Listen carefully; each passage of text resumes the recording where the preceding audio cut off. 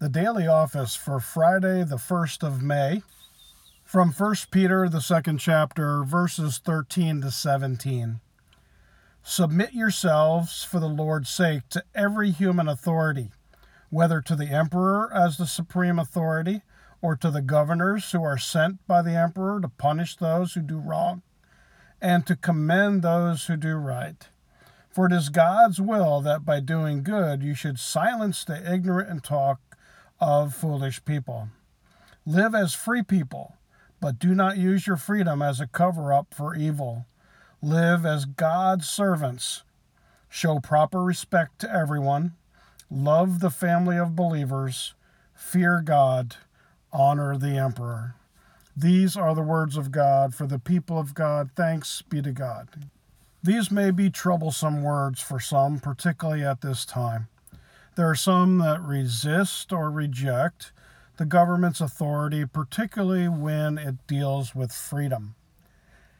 Even when that freedom means maybe doing something corporately smart to protect people or to serve a particular purpose. We all know that there's certain level of deceit and corruption in every organization. But overall, if they adhere to their basic principles, then indeed there will be some fairness involved. Make no mistake, human beings are sinful, and we make terrible mistakes sometimes. But as it is usually said, let's be part of the solution, not part of the problem. So Peter ends up by talking about respect and love and honor. And so those are three values I think that we can embrace in our everyday lives. And we know that we have been singled out here in Cass County to remain closed so that somehow we may be able to respond to this, what people call hotspot of viral activity. For whatever reason, God has asked us to endure and to persevere.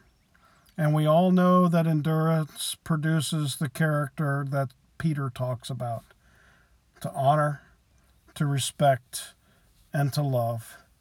And so maybe the only outcome that we can expect is to make people safer, yes, and to be under this cloud of isolation will make us better people and give us another perspective on the frailty of human life, but also the role, as Peter talks about in the scripture tonight, being God's servants. So while we may disagree, while we may resist, let's find some clever ways to bring the gospel and the saving message of Jesus Christ into our community, despite having to wear our masks for a little while longer and to stay behind closed doors and to maintain our distance. For the one who is close and the closest to everyone is Jesus Christ through the power of the Holy Spirit. Jesus is with us today and always, and he is enduring the same things that we endure and asks us to bring that mantle of grace into our community, continuing to do that, not only in the virtual realm as we worship and gather together in virtual space on the internet, or whether it's through cards or letters or phone calls. May all that you continue to do be to the glory of God through Christ Jesus. For he is alive, he is risen indeed. Alleluia.